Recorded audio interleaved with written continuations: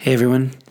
Today I'm going to offer just a short reflection on Psalm 23, and I'm going to be speaking a little quieter.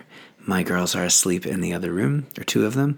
My other one's finishing up some schoolwork. I am huddled in the corner of the playroom right now. This couldn't be better context for me to read this psalm.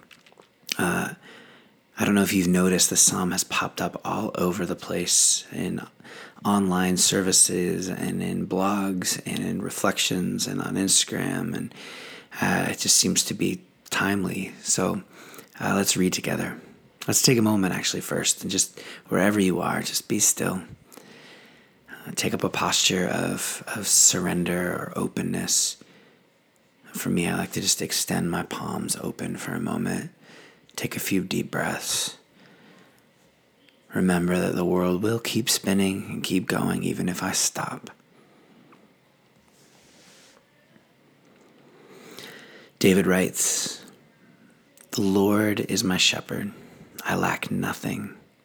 He makes me lie down in green pastures. He leads me beside still waters. He refreshes my soul. He guides me along the right paths for his name's sake. Even though I walk through the darkest valley, I will fear no evil, for you are with me. Your rod and your staff, they comfort me.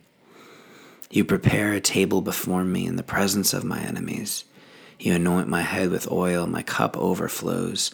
Surely goodness and love will follow me all the days of my life, and I will dwell in the house of the Lord forever."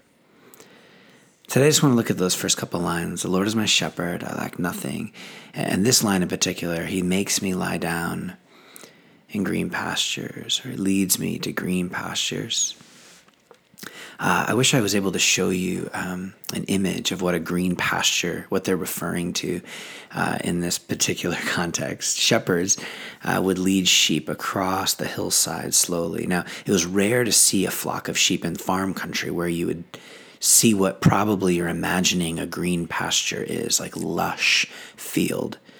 That would be more farm country, but you wouldn't see a flock there. They wanted to keep the sheep out of there as much as they could. You don't want sheep where you can farm because they're going to tear it all up. So they would lead them slowly across these hillsides, grazing what's there. And all of the images, again, in the context that David would have written this in this area of the world, and to this day, what's referred to as a green pasture really just looks like desert. There are these small little green tufts of grass or weeds that would pop up around rocks. And so what they would do is they would look for areas where there's a small amount of moisture, where times where there's humidity in the air. This evening breeze would be coming off the Mediterranean Sea, and the combination of the rain and humidity would condense around the rocks, and you get these little tufts of green, these little tufts of green grass. And so shepherds would look for a hillside that had some moisture, and then as the sheep were led across, they would create these sorts of paths and organize them in a way that they'd reach the middle and take down a whole hillside. But there really wasn't much to do. If you look up images of green pastures, of the midbar, of the wilderness there, it would look like these are rock-eating sheep. But really what they're doing is getting in and around the corners of these rocks and looking for these tufts of green, and that was enough. I mention this because out of the gate, when we read, "The Lord is my shepherd, he leads me beside still waters, and he guides me to green pastures," we're not talking about bounty here. This isn't everything you need for the rest of your life. It's simply one mouthful here, walk a bit, and another mouthful here, and walk a bit. It's daily bread. Give us just this day our daily bread. It's trusting the shepherd. We've been looking at these types of passages over the last week. Jesus talking about, don't worry about tomorrow. Tomorrow will worry about itself. Today is enough trouble and enough blessing and enough joy. Be present. There's so many reasons to worry, to be preoccupied with tomorrow. And the invitation that Jesus offers to us is to be fully present today. There's another passage we haven't looked at, which you may be familiar with, of Jesus talking about, don't worry about what you have, about your clothes, about your resources. Look how God takes care of the things around you, of the lilies of the field and the birds of the air. He's speaking to some really deep soul place of what it looks like to place your trust in the shepherd. Many of us are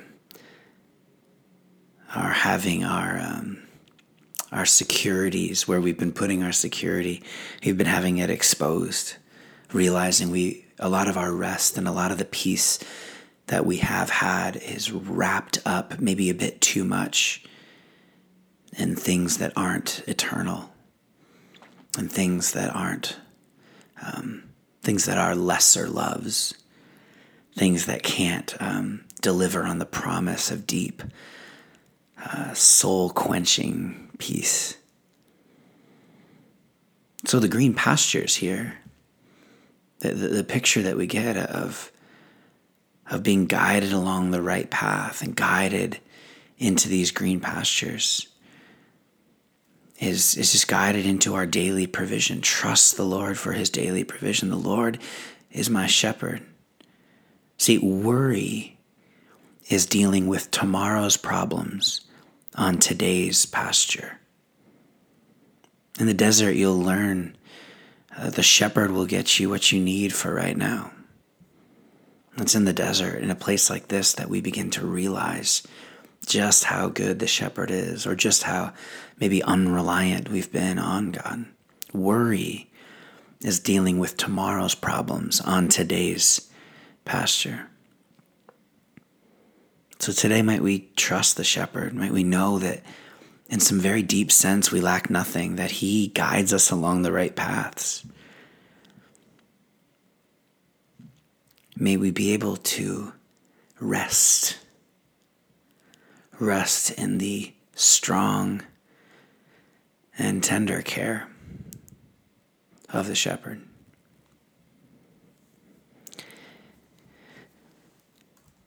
The Lord is my shepherd. I lack nothing. He makes me lie down in green pastures, and he leads me beside quiet waters. He refreshes my soul. He guides me along the right paths. And even though I walk through the darkest valley, I will fear nothing, for I know my God is with me. His rod and his staff, they comfort me. Surely goodness and love will follow me all the days of my life. And I can dwell in the house of the Lord. I can dwell with my God in his presence forever. Peace be with you.